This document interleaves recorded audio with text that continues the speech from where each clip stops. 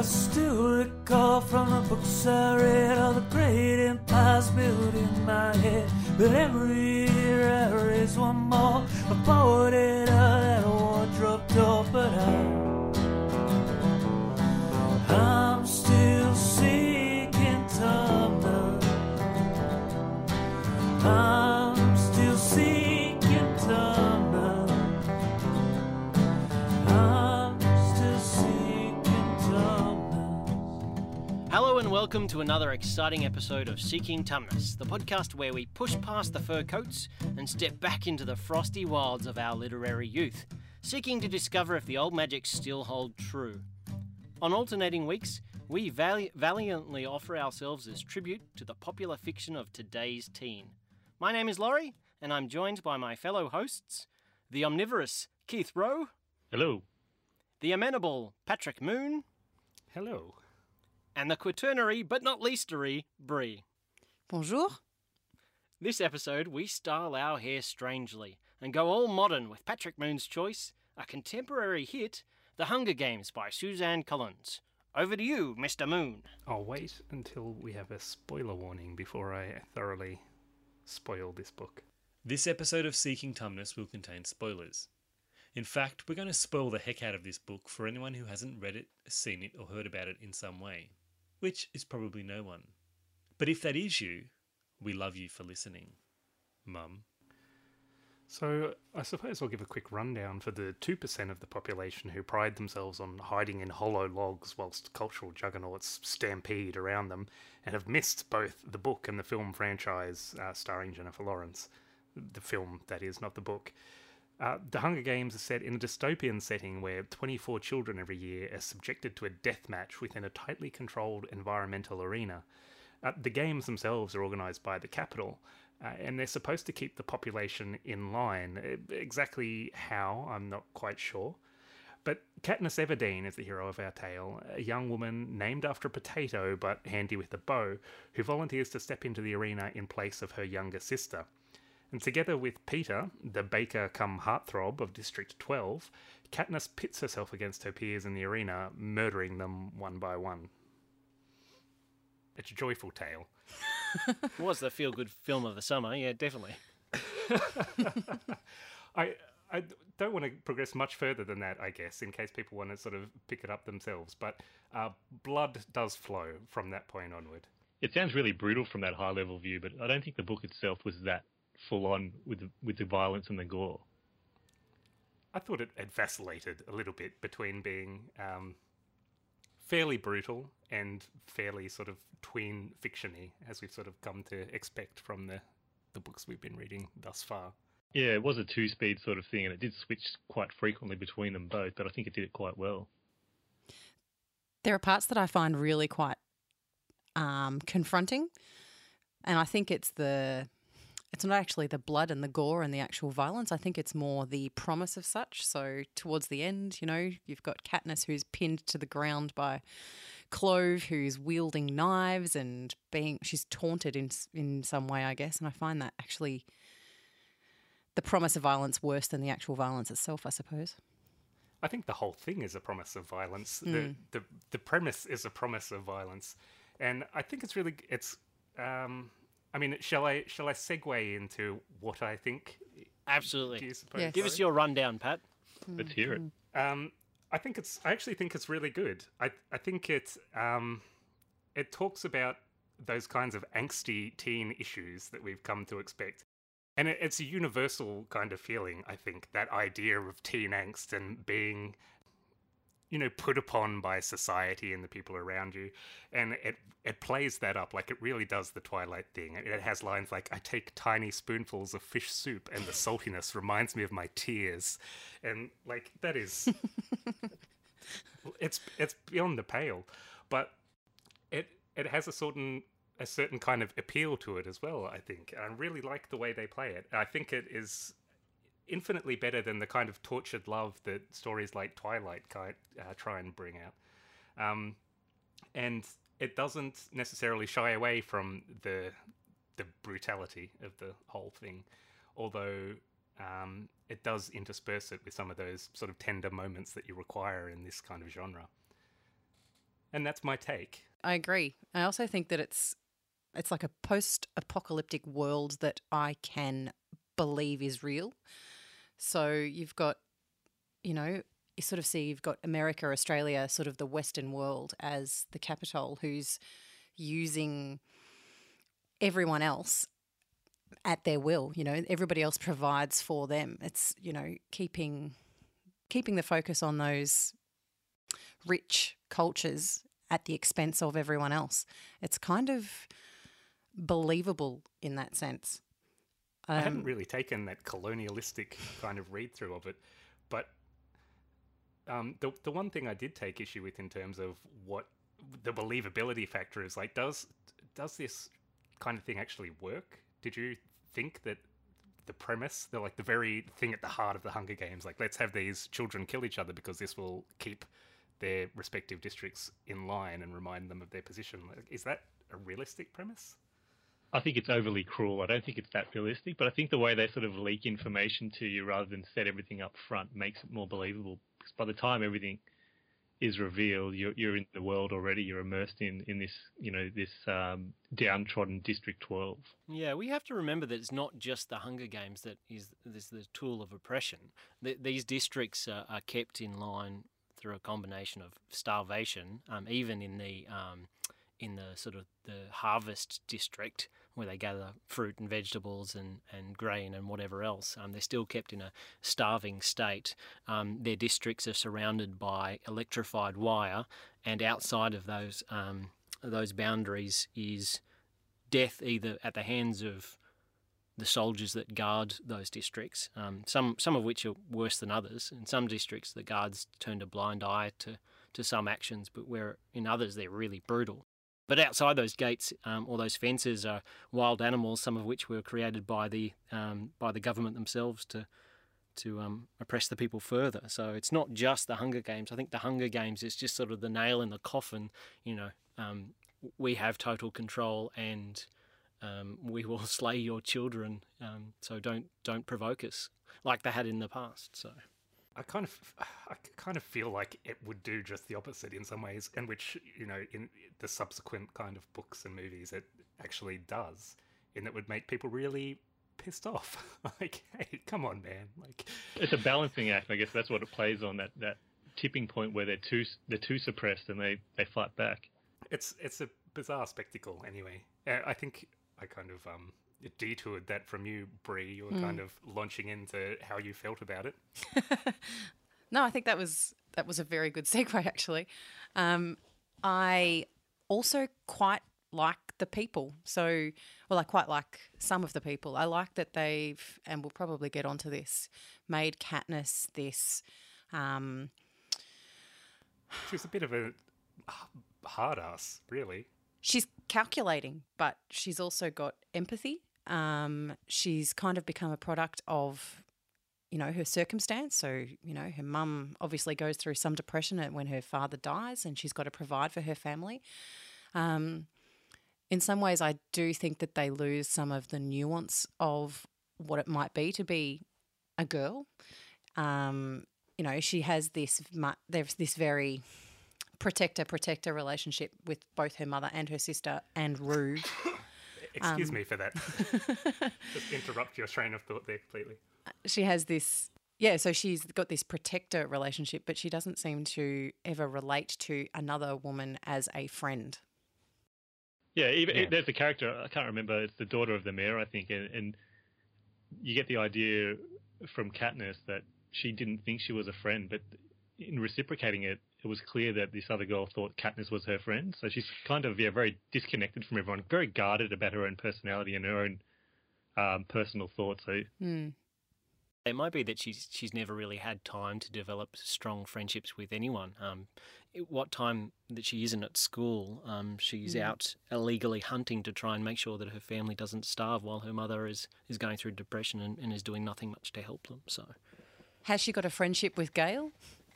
Well, that's true, but I think that's linked to the fact that they hunt together. They talk about how, to begin with, they didn't really trust each other, and she was surprised to see him outside hunting illegally like she was. But over time, they started sharing secrets. And yes, they did become friends, but I think if he wasn't out hunting, then they would not be friends. Yeah, she wasn't seeking friendship, but she ended up there. Yeah. I think the whole way through she has that kind of figure of Peter too, who is really a pretty nice guy and fairly transparent, and the kind of central theme of their relationship is her distrust and inability to kind of just see what he's actually thinking. Yeah, for what it is. And for someone who is actually quite empathetic as well, like she does sort of see, that Rue is following her and she feels for her, but she doesn't feel that at all for him. No, she's quite happy to kind of leave him dying in a ditch. Until there's something in it for her. Yeah, absolutely. What about you, Laurie? I loved the book. I'd gone through a bit of a roller coaster where I read the books, and that in itself was a bit of a roller coaster because I loved this first book and was a bit disappointed with the third book in particular. But I loved the first one, and I saw the movie, and the movie was okay. Not a huge fan of Jennifer Lawrence as an actor. That is, I mean, like, as long as you qualify that as an actor, I suppose. That's an exception. I just watched that movie that she dances in over the weekend. That's a really good movie, Silver Linings Playbook. She's actually a really good actor. Yeah, so you might change a tune when you watch that. Okay, I've seen her in a couple of things so far, no good, but I'm willing to give another one a try. So cold. You belong in that arena, man, like hunting down children. Well, I mean, even you asked me to qualify it there, when I said actor, but as far as Katniss goes, I didn't think she looked like a Katniss. She has a very round kind of, almost like a doll face, I'd say, whereas Katniss... She didn't have that hunted, gaunt look. No, that's exactly right. Well, she's lived a half-starved life all her life, and there's a mention of that in the book somewhere where some of the tributes, are well-muscled and looked after, and they arrive and they look like killing machines, whereas a lot of tributes from her district and some of the other districts look half-starved. So they have and she I think the book describes that she's slim, but she's muscled from all of her hunting and adventures through the woods, which most tributes wouldn't have. So anyway, I imagined not gaunt, but like a very slim and athletic. Yeah, athletic. Whereas her face doesn't really lend to that idea. But anyway, the book itself... I'm not going to engage in any debate that slanders Jennifer Lawrence's face, quite frankly. So. Yeah, I know there's millions of fans out there. So, but the book itself, I enjoyed the premise. I thought it was a little familiar, and we might get into that a bit later. But the execution was great. The romance, which is... I think half the book. It wasn't something that made me gag. It's a healthier kind of romance than things like Twilight, I think. Yes. Well, that's it. Like, I imagine Twilight is more like a, they're overwhelmed with their love, whereas this, it's confused and. Katniss will never let it run away to that extent, so she's always keeping it in check. God, you guys have never been 14-year-old girls, have you? Hey, she's 16, isn't she? I was actually a 14-year-old girl at one point. That's a story for another time. Well, that's one thing I looked at when I was scanning comments on the internet to see if there were any juicy gems to bring to the podcast. Is one point that somebody raised? There was a question of whether you followed Team Gale, her hunting partner that she has gotten along with for a long time, or Team Peter, the new kid on the block that's part of the arena and almost certainly going to die next to her, but a very, very nice guy. Handsome interloper. Yeah, and has been in love with her ever since he laid eyes on her as I think a 5-year-old or something. So they asked whether you were Team Peter or Team Gale, and one person said, I'm Team Katniss. She's not there for love. She's there for her family and there to win. And that's what I really liked about it. She played the game, and that ends up hurting Peter a little bit, I think, at the end of the book. But the whole time, she was out there to win, I guess, just for her family. She wanted to get back and make sure that her sister was okay, and I think that was really sold it for me. Yeah, she definitely never lost sight of that objective. Like even if it was her death, it was always thinking about how that would impact on her family back home. It was she was very single-minded in that respect, and even the romance that did develop, it was for that purpose. Yeah. It's sort of, the romance is sort of like, I would say, the difference between being 18 and being 25. So by 25, you've had a bit more life experience. At 18, you're still just living in the moment. I kind of think that, you know, in our world, she'd be with Gale for a few years and then she'd end up with Peter. Because he's got the bread, or because he's the nice guy. He's the safe choice. He's the good choice. He's the long-term choice. He's not the fiery, fun bad boy that some of us, may have looked for in your younger years. You don't really get to see that much from Gale in this first book. No, that's true. And I am, I guess, interspersing comments with the fact that I have read the other two and unfortunately seen the movies, which I cannot erase from my mind, particularly the most recent one. It's that Jennifer Lawrence, isn't it? She's I actually don't think... I think she does a very good job as Katniss. I think she does well too. Yeah, I think she's... Yes, she's pretty, but, you know, she's also she's not. feisty and calculating, and I can still see that in her. I think, just on your original point, I think it's important for a young woman to reach that time in her life where she's ready to settle down with the man who she's engaged in a bloody murder fest with. So long as he can bake for her and decorate them with beautiful frosting. It's what I look for in a man. What about you, Keith? Yeah, so, you know, at first I thought I might have liked this a little bit too much, but after hearing you guys, I'm kind of, you know, par for the course here. So I really, really enjoyed this book. It's not the first time I've read it, and I enjoyed it even still.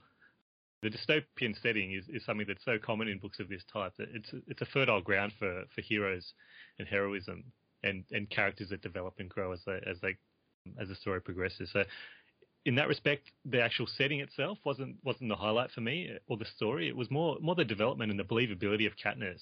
We've covered off a lot of this already, but she was believable as a 16-year-old.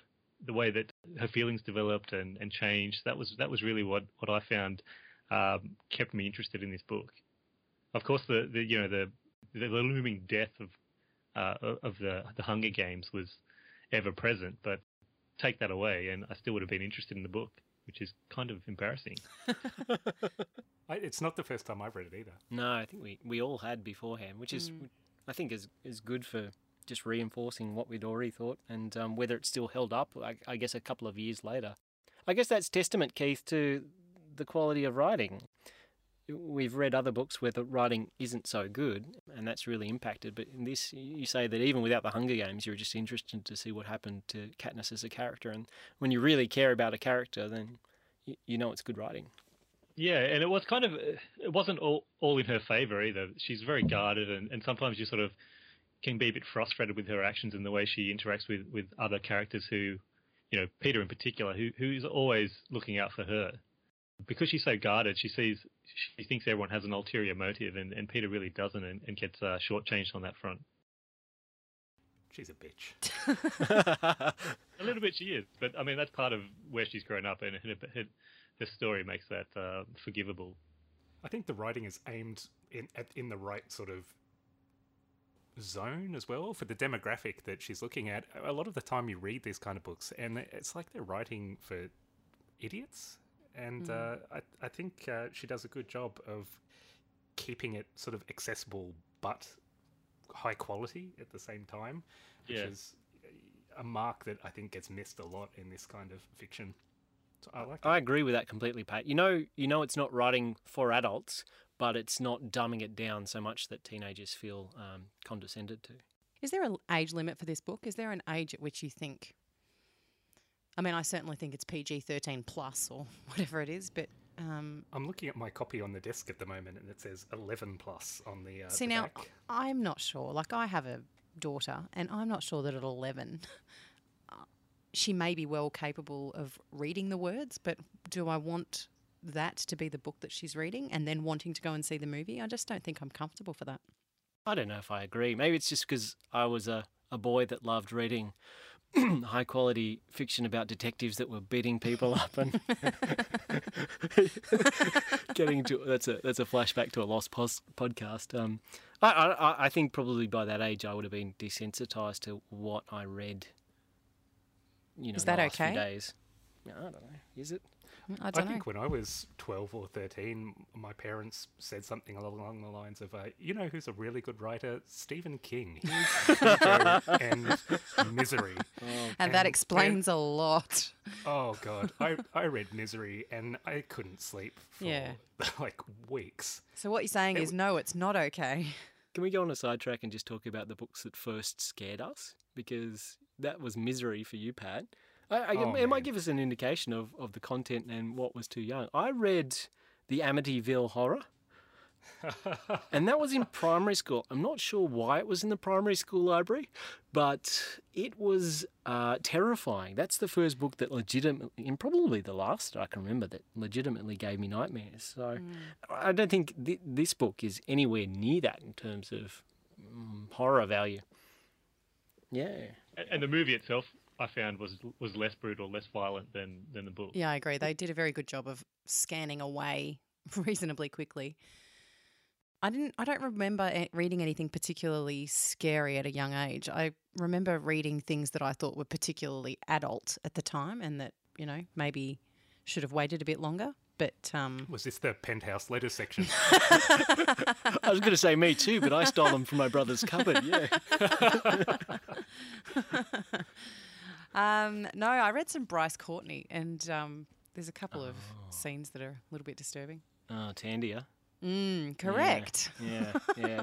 There's I think there's only 2 books that I never finished reading, and I can never remember the second one. But the first one was the Chronicles of Thomas Covenant by Stephen Donaldson, I think, and it had a similarly brutal and very early scene in the book that I think was must have been about year 7 or 8, and I put that book down and never picked it up again. And That's some dark fantasy, though, isn't it? yeah, apparently the scene that I'm referring to sets the stage for major character development of the main character. He starts the book as a complete horrific, self-obsessed rapist, basically, and it sets him on a path of guilt and redemption that follows through the entire series of books. So, and apparently they're very good, but yeah, it's one of the books that I didn't read because I was too young and that kind of thing put me off. So It would still put me off now, to be frank. I mean, you're going to have to handle that very effectively for it to be a useful narrative device. Otherwise, you've pretty much just disrespected your readers in a massive kind of way. I haven't read it, so can't comment on it. But yeah, I think Collins does a good job of keeping a balance appropriate to the audience in terms of Katniss as well, in that sense, in terms of the violence that she needs to engage in, but keeping it sort of almost forced enough that you never have to make major kinds of aspersions about her character.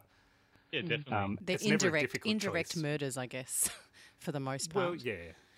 Necessity rather than the rage and the trained assassin style of some of the other district competitors, which they're sort of happening off screen or off page. Their brutality, you're not confronted with it that frequently. no, I think of the 24 contestants, a lot of them did happen off screen, so to speak, and the few that did happen weren't drawn out, I guess, until right at the end when it gets a bit more zoomed in. For me, that just to go back to that discussion, I guess that the violence wasn't that confronting to me. And one of the things we might talk about a bit later is I watched a movie that has a similar plot called Battle Royale, and I had been watching it whilst reading, and it was the next level of violence. So I guess I felt that the book was a bit tamer. And I guess, look, through history, there's been brutality that has been sport as well, the guillotine and all of those sorts of things. So it's Gladiators. Gladiators is a great example. So, and crucifixion, all of those. Oh, that was the best game ever. So it's not a new concept, I guess. It's just the youth involved. What makes it particularly sort of controversial is that it's children. Not that I think it's particularly controversial, but if you wanted to take that view. I'm sure there were a lot of parents out there that thought it was so horrific and marched down streets with signs. There must have been some somewhere. I think that was a Jennifer Lawrence hate club, wasn't it? Weren't you there? I wasn't sure if you were saying that the book was controversial or whether it wasn't controversial, or whether the concept of gladiatorial combat amongst children shouldn't be controversial. In which case we might need to have a serious sit-down conversation. I'm training up one and I've got another on the way, so look out. Some career Hunger Gamers. Keith, were there any other topics that you wanted to cover off there? If you look at poor Peter, once again, even on the name front, I think he got ripped off there because there's no one else in the book that has a name that's immediately relatable to modern day, standard names, if you like. And I think part of that was him being painted as this everyman. An everyman with a very Kardashian spelling of his first well, name. Yeah, I mean, that was just to make it slightly Futuristic. Oh, yeah, that's right. Yeah. Do you think that Peter was a reference back to one of the apostles? Like it just a sly sort of wink towards him being a very pure and nice and. This is like Jesus times with spacesuits and guns. No, just the use of the name. The only one that really is, correlates to a contemporary name. That he's the sweet as pie kind of guy. I think it's drawing a long bow, but there is, if you're on the internet, there is people that have that take that view to the extreme. So, yeah, you've uncovered a little pocket of allegorical evidence that I don't think. Nonsense. Yeah, basically, just like what I'm saying here now. I think that's ridiculous. But as an aside, also Hamish sort of rings a bell as Hamish. Oh, that's true. Yeah. But kind of very bastardized. I think that's probably a reference to the Australian comedian of Hamish and Andy fame. I'm not exactly sure how it correlates, but She's not Australian though, is she? no, I'm making a ridiculous comparison to the Peter gonna say. nonsense. I'm with you, Pat. I'm going to write an essay and put it on. I think we can run with this. Let's move on. So, one of the controversies that did come up when the book was released, and the movies, I guess, in particular, because it started to stretch out even further in terms of audience volume, there was a movie called Battle Royale. It was a Japanese movie, and It was a book first, though. it was, yeah, and a manga, I think, yeah, or maybe just a manga. But either way, the plot goes along these lines. A group of students are selected at random and put into an arena where they must fight to death, and the last one standing is the winner and may go about their normal life. So I'm not sure how that differs wildly from the book, but a lot of people said that she directly copied the movie. Right down to the fact that when the students are released into the arena, they're each given a backpack containing a random weapon, which is exactly what happens when the tributes rise out of the arena floor and the clock counts down to 1 and they're all set free to run off and kill each other. They're given that exact opportunity. They can grab a bag. It's got something random in it, something that will hopefully help them kill or hide from the other tributes. So there were a lot of parallels. There's an effective game maker as well. So if the participants in this, well, not participants, but the people thrown into this arena of death, these school kids, take too long, they are forced together by explosives that will go off in their area, and they've got little GPS. They've got a little map and have told which areas on the map will start blowing up if their heads will explode. They wear like explosive collars, yeah, don't they? that's right. They've got this ring around their neck, and they will explode if they don't move. You're obviously shying away from those violent scenes. It's the exploding heads. Yeah, it is considerably more brutal than the Hunger Games in that sense. So while there might not be a massive audience watching and betting and following the progress of the school kids, they do get bored, the people that are running this game, and if they don't, they try and push them together to get to a swift outcome. The only slight difference really is that if they don't all kill each other within 3 days, then they all die. So they're forced to to come together and murder each other pretty quickly. And the violence is much, much gorier, both in terms of reading the book and watching the Hunger Games movies. There's this battle royale has kids slicing each other's necks and shooting each other, and a lot of them actually hang themselves and throw themselves into the sea. It's just pretty full on, and they're just school kids, and it's done to. It's not really that clear as to why why this act has been put in place, this law, but the government was facing high unemployment and people were rebelling, and they thought that the youth were to blame, so they would just select a random school class and then throw them in this pit of death, and hopefully, I think, to terrorise the school kids into behaving better and getting jobs or something. I'm not sure. So it's the same principle as what you're saying, is that you're controlling the population by such an extreme act of brutality. Absolutely. That everybody's frightened into submission. It's that sort of thing, or is it this just because? Is it a reflection of the Japanese society as well that they tend to follow along? I don't want to say like sheep. That's not true. But that's not really shown in the movie, and I don't know if the book's any different. But basically, the class that's chosen, they don't go to school, or they're very rebellious. So whatever this act is brought in for, maybe it is for that reason, but it's not effective in controlling the population. So that's just one of the many, many, many ways that this differs from the Hunger Games. And I think you've painted the picture there, Laurie, that it's very similar. But having watched the movie, I didn't find the tone of it to be similar. Obviously, everything you painted there did happen. There was also the love story. Yeah, but the characters themselves as well, they were very contrived and very shallow. The females in particular were all about romance, which we didn't have that in the Hunger Games. Even though there was romance, that wasn't their motivation, or wasn't their central element of their being. Yeah, I think the difference there is that they were a school class, so they all knew each other and there was established relationships instead of being 24 strangers, I guess. Yeah, and surely that's just so that they could be wearing school uniforms. It is a Japanese movie, after all. Oh, no. Patrick, did you watch it? I've seen Battle Royale, but not for quite a few years. I just remember copious spurts of blood and whatnot, which is basically my enduring kind of memory of the thing. Right.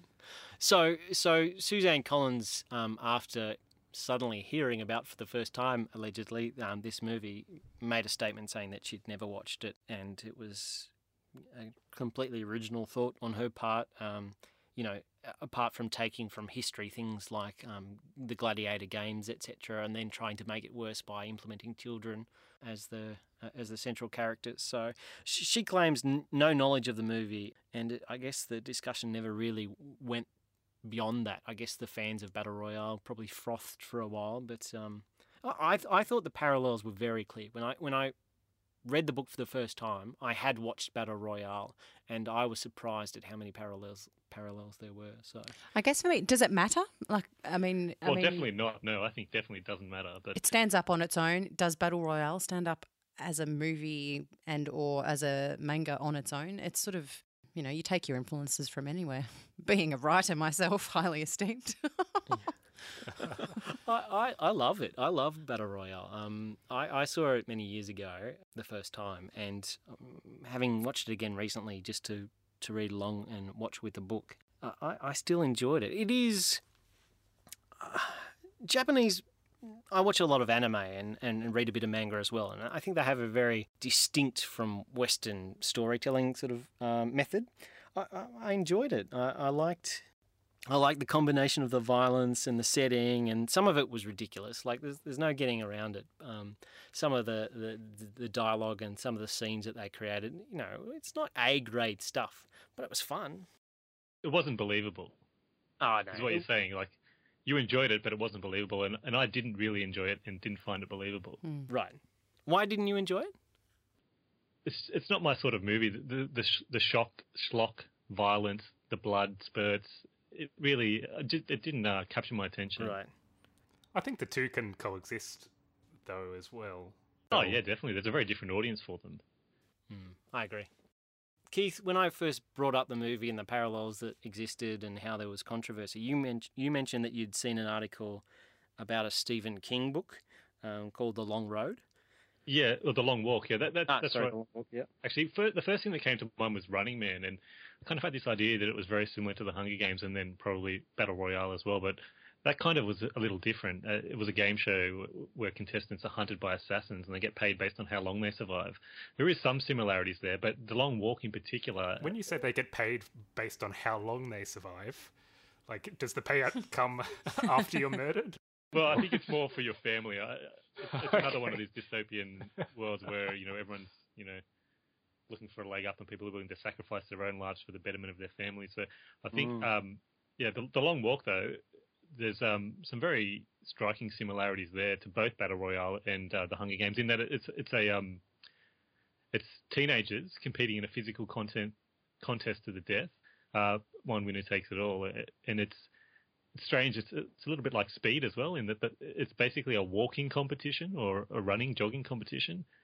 Let's say walk because it's called The Long Walk, where each of the contestants has to maintain a pace of 4 miles per hour, and if they don't, they get warnings. And after I think it's 3 warnings, they'll actually get shot. And basically, it just keeps going until there's one person left. There's no sleep. There's no stopping. It's a physical competition to the death. I've started reading it, Keith. I'm only about halfway through. And it's the thing about we've got 2 Stephen King fans here, right? 2 or 3? This is the first book he wrote, I think. All right. Well, I've read a few Stephen King's books, and I know there's a couple of fans hosting the show. I'm not a big fan of Stephen King. I think he writes great books that end terribly most times, and I think he's a little heavy on the use of Christian motif. That's a very Stand-esque criticism, though. I don't think that's necessarily a theme throughout all of his work. We'll talk about that maybe. Somebody put one on the list. Yeah, good idea. But I'm really enjoying this one so far, and I'm terrified that it's going to end terribly. But there are quite a few differences. You do have these under 18s entering this competition, and they just keep walking until there's only one person left.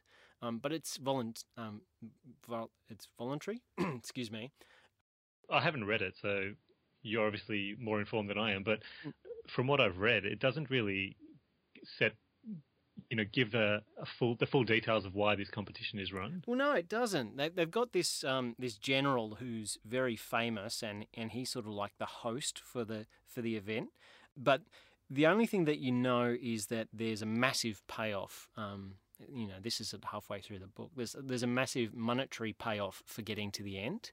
But one of the participants, who's sort of like the lead character, the one that you follow most of the time, he has actually been to the end leg of one of these walks before. He's sort of at the trailing end of 1 or 2 participants and seen how absolutely gruesome it is to see these people walking along, because they walk and they walk and they walk, and as you said, as they slow down to below 4 miles per hour, they get 3 warnings, and then the 4th warning is the bullet at the back of the head. So it's really violent, and the descriptions used by King in the book are quite violent as well. 13-year-old me would have loved it. Yeah. All of the characters start off, not happy, I guess, to be in the competition, but they're positive about their ability to get to the end. And it seems to me that reading through the book, it's a slow decay of both their physical condition and their mental condition. It's a good book so far, but I think it's very different. Yeah, the central characters are all volunteers. They want to get a prize to get ahead. It's not televised the whole way through. I think they mainly focus on the last, few hours of the race or the last few days of the race. It's boring unless people are dying thick and fast. Yeah, I think so. That's right, yeah. But my point with bringing that up, though, more than just it's basically all these sort of books, they're going to have taken inspiration from many sources, and you can go to Battle Royale and say this was the source for the Hunger Games, but then you can go back further and you'll always find something that that predates what you're talking about, that has similar elements, and that's where I think Collins has a pretty believable backstory, talking about this Greek mythology with minotaurs and Roman gladiators, and even her fascination with reality television. you see that all come through, and you can see how that could have manifested in the book without having any interaction with Battle Royale. There's also Series 7. Has anybody seen Series 7? Yeah, I have. Yeah. Yeah, and that's, you know, the concept of a TV show who pits people against each other to the death, basically. So they're selected at random and dropped into a town, given weapons to kill each other, and it's quite a. But again, it's just another influence that may or may not have an impact on, Collins as she's writing it. Yeah, it's clearly an entertaining premise. The battle to the death. Everyone sort of, you know. Who doesn't love a bit of Big Brother back in the day? If only the Big Brothers these days ran with the same rules. So you're saying that we've loved killing children for all of time? I'm saying that we've loved watching gore. Think I about, guess. you know, guillotines were done. People were guillotined in the middle of the town square. It was sport. It was something different. It was something, dare I say, exciting to watch. Those sorts of things, if you know, were like carnival in some ways. They brought the town together. That's the other thing with Battle Royale versus the Hunger Games. I think the target audience is very different. The Hunger Games is targeted at teenagers, but I don't think Battle Royale necessarily was. You might be right there. Despite the actors all being children, apart from the people running the event. Well, that's it. I think the inclusion of the children is to add the shock value, whereas in the Hunger Games, there is the shock value to it, but it's also that the readers may be that age themselves so they can identify with the character. Yeah, you're right. I would take that 11 plus recommendation on the back of the Hunger Games without really a second thought, but there's no way I'd be letting my 11-year-old watch Battle Royale. No, and I think at the beginning of the film they said it was not shown to kids of 15 or younger, so... Yeah, it was banned for quite a period as well, I believe. And I think it wasn't actually released in America until quite recently, in fact, after The Hunger Games was written. So, it's very possible that she had no interaction or no knowledge of this at all. Oh, that's interesting. I didn't know that. She can be vindicated in that case. No. We know you're listening, guilty. Suzanne Collins. We'd just like you to know we've cleared your name. No worries. Bree, it's time for She Roars. There's plenty of fodder this week. So, you know, she's tough. She's pragmatic. She's not always easy to love. She doesn't take on the traditional role of the girl or, as we alluded to earlier, the Bella Swan character. She's not obsessing over her feelings. I think it's a very real reflection of, you know, we're not always just thinking about you boys. I think she's a good role model for girls. She loves her family. She provides for them. She has got a soft side. She does, towards the end, she starts to question her feelings and she starts to, I guess, permit herself to consider the future. And when she's stressed, she puts an arrow through someone's neck.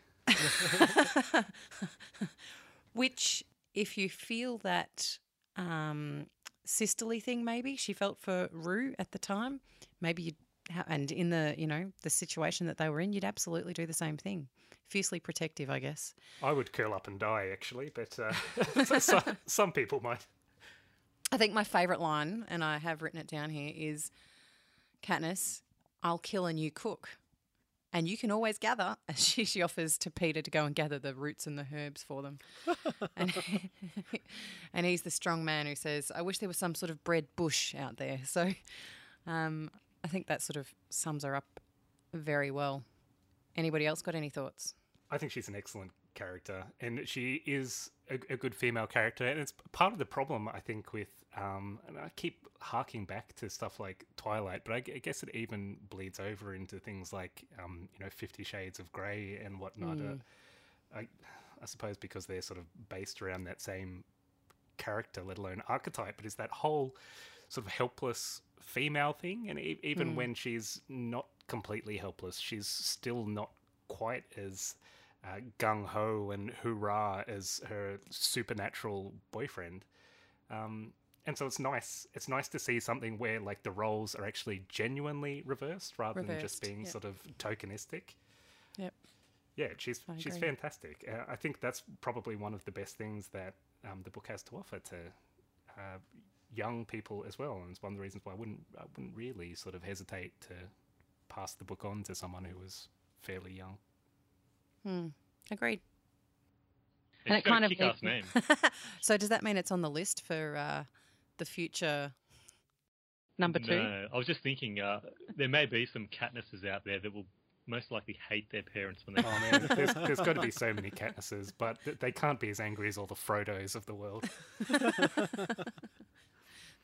You touched on a line from the book there, Brie. I had one as well that I had to read it a couple of times because not that it didn't make sense to me, but it just. I'll give you the line and see if you have the same thoughts that I do. So it's shortly before they have their first kiss. Peter's kind of out of it. Just the way you want your first kiss to be. Unsuspecting. So the line is, I get a couple of pills and water into him when he's not noticing. Oh, man. Anyone? You are rocking the hot button topics tonight, Keith. What's that called, Pat? Reverse Brechtel? Suppository? You take a line out of context and you can make it into anything. But I had to read it, and still there was no further sort of discussion about that. It didn't need to be in there, but it was in there, and it was like, what? Yeah, I'm thinking way too much about it, obviously, but I think you're that's where your mind goes to. Surely the 11-year-olds of the world aren't as filthy. I wasn't even thinking of it that way. It was more just that, how do you do that? Anyway, it's completely. There's no. I mean, did you destination on want this like path. some kind of explanation? Are you turning to us for No, I just found it interesting. like a conversation about the physics of the thing? Well, that's the way I was thinking of it. So. Semi-conscious, put the pills in the mouth, pour some water in, they instinctively swallow. Maybe, No. I guess. There you go. That's it. when you put it like that, it is slightly wrong, and It does establish a pattern because she does later drug him once again. So really, and it's almost like she does have to keep talking herself into kissing him as well, which I think, it does at one point say that there is a time when she finally enjoys it. That is one thing is they do make her the game player during the games. Like the romance that she's displaying is purely put on until right near the end when it starts to change. And I think that's something that I liked about her character as well. She's a strong female character that looks after her family and provides when her mother can't. And she's got excellent hunting skills.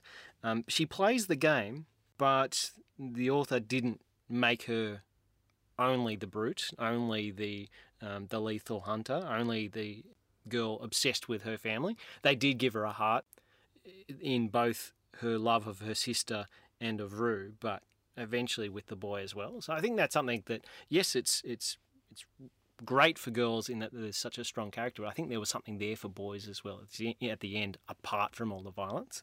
They fall in love with Katniss while reading the book, and there's sort of hope for the male at the end, because I think it's one of the last lines, and spoiler alert, everyone, if you don't want to hear it, I take his hand holding on tightly, preparing for the cameras and dreading the moment when I finally have to let go.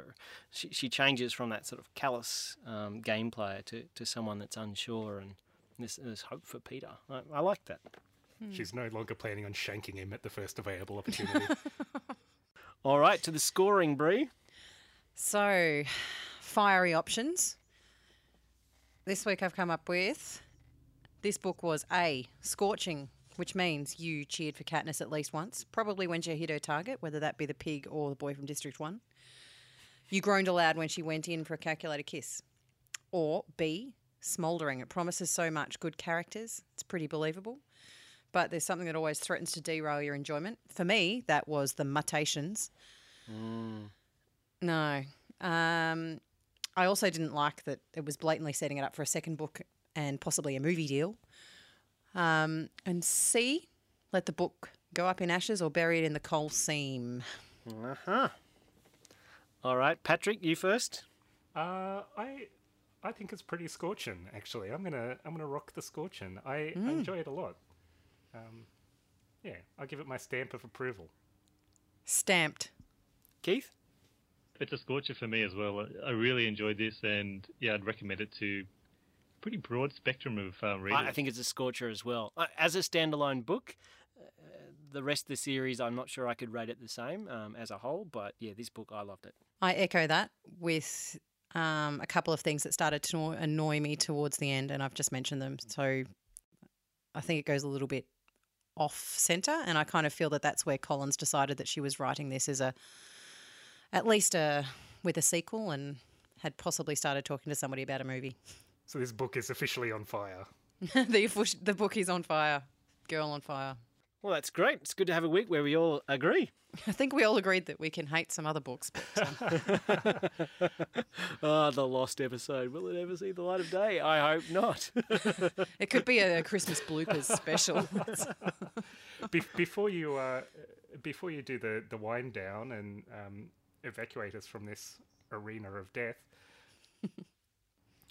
do you think you could last in the Hunger Games? For me, that would be a tentative yes, depending on which bag I picked up. Depending on the bag. Yep, absolutely. I think that's a bold claim. I There's no guarantee of a bag either. Like, they weren't at their feet. And when you talked about the randomness in Battle Royale, and I seem to be really hating on this, but they weren't guaranteed a bag, and it seemed to be the closer they were to the cornucopia, the better the bag was. So it wasn't the same randomness you talked about with that. But that's going way off course once again. You're being pragmatic here, Keith. Do you think you could bring your pragmatism to the arena O'Doom and slay your competition? Not as effectively as Katniss. I'd maybe take the fox face sort of hiding in the shadows approach. And really, when somebody leaves their cheese out, you come and take a bite. I like that they make her clever. I like that they make all of the girls clever. it did even out the genders very well in that respect. Like, there wasn't. There was a very physical males. There were some physical females as well, but it did, that they played up to the strengths of different characters, and they all were in the competition. It was never a case of the most physical would win. But Thresh as a character, he just disappeared, and they never really explained where he went and what he was doing. So that was an or interesting why he match was as so well. wedded to Rue, other than the fact that she came from his district. Well, I think that's reason enough in a lot of ways. Like they probably had some kind of at least passing acquaintance. Perhaps. Just to maintain that segue for a second, Foxface, I loved her character. That's probably the kind of competitor I'd be as well. All these sneaky cheese eaters. Absolutely. She, if not Katniss, would have been the person I wanted to win. Well, I think you were setting yourself up for disappointment there. Rooting for poor Peter to die in a hole. No, Peter didn't do it for me that much, to be honest with you. Team Gale. But Foxface was clever and took advantage of situations multiple times to get what she needed, and was going to, I think, last to the end, at least until one of the last couple, until she did herself in with some berries. So Was that Peter's only real victim in the games? yeah, I think so. Other Accidental than as well. wasn't Katniss's heart. it? How do you rate your survival skills, Brie? Look, I think I would physically, I couldn't hack it. I don't know. I don't know that I could hack killing somebody else unless it was by indirect means. The berries is a really good example. The bees, the wasp things. I tend to get by on some charisma, so I don't know that that's going to stand you in good stead in the middle of the arena when it's a fight to the death. Step out after the countdown towards the cornucopia and say, "Let's just talk this and out, smile. guys." Like, let's be friends. Let's all eat the berries. what are you doing with that hatchet? Yeah. Patrick, how about yourself? No, I think I'm more in a Bree's boat, and I would probably be the guy who takes a knife to the back of the head within 3 seconds of the game starting, just sort of spitting blood all over the attractive female lead. Is she attractive, Laurie, or not? No, not for me. Sorry, I don't like her moon face. All right. I did like that with the exception of Pat, we hadn't really thought about that, which is kind of telling that you read a book that the whole story is that, and we hadn't really placed ourselves in that situation ourselves. I think that's a testament to the way the characters develop, that you can associate with the character but not necessarily have to associate with this dystopian setting that isn't really that relatable. It's funny. I said yes, and part of the reason I said yes is I think I've read a lot of books. And you didn't want to embarrass yourself in front of No, your no, peers? no. I mean, I've read not only this book, but a book that we're planning to cover in the future, which is Tomorrow When the War Began. And I thought to myself when I read Tomorrow When the War Began that I would survive in the same way that the characters of that book did. And I know a that's bit about IEDs. Hello to our new 1,000 NSA listeners. But that's more believable. That's not a dystopian setting. Yeah. I agree. Well, it'll be fun to find out if there's any, mega rich psychos out there that want to throw us all in a ring. Let me know. At Seeking You can Tumnus. take Laurie. You can take Laurie. See The rest two of us will people run screaming stealing at us. cheese, one dying miserably and one trying to talk it out. Alrighty. That's all for this episode. Thanks so much for listening. Next episode, we brush the dust off the dust that has formed on Bree's copy of Enid Blyton's The Enchanted Wood. It's sure to be a magical and stimulating read, so please dust off your copy and keep us abreast of your progress on Twitter at Seeking Tumnus. Or if you just want to leave us some frothing, adoring encouragement, we are also on Facebook. Until then, don't eat any strange berries and keep reading. I'm still seeking Tumnus. I'm still seeking Tumnus. I'm still seeking Tumnus. Oh, you. Don't make those noises, Keith. Those are worrying noises. You should be worried because I don't have a recording. Ah! Oh. You son of a bitch!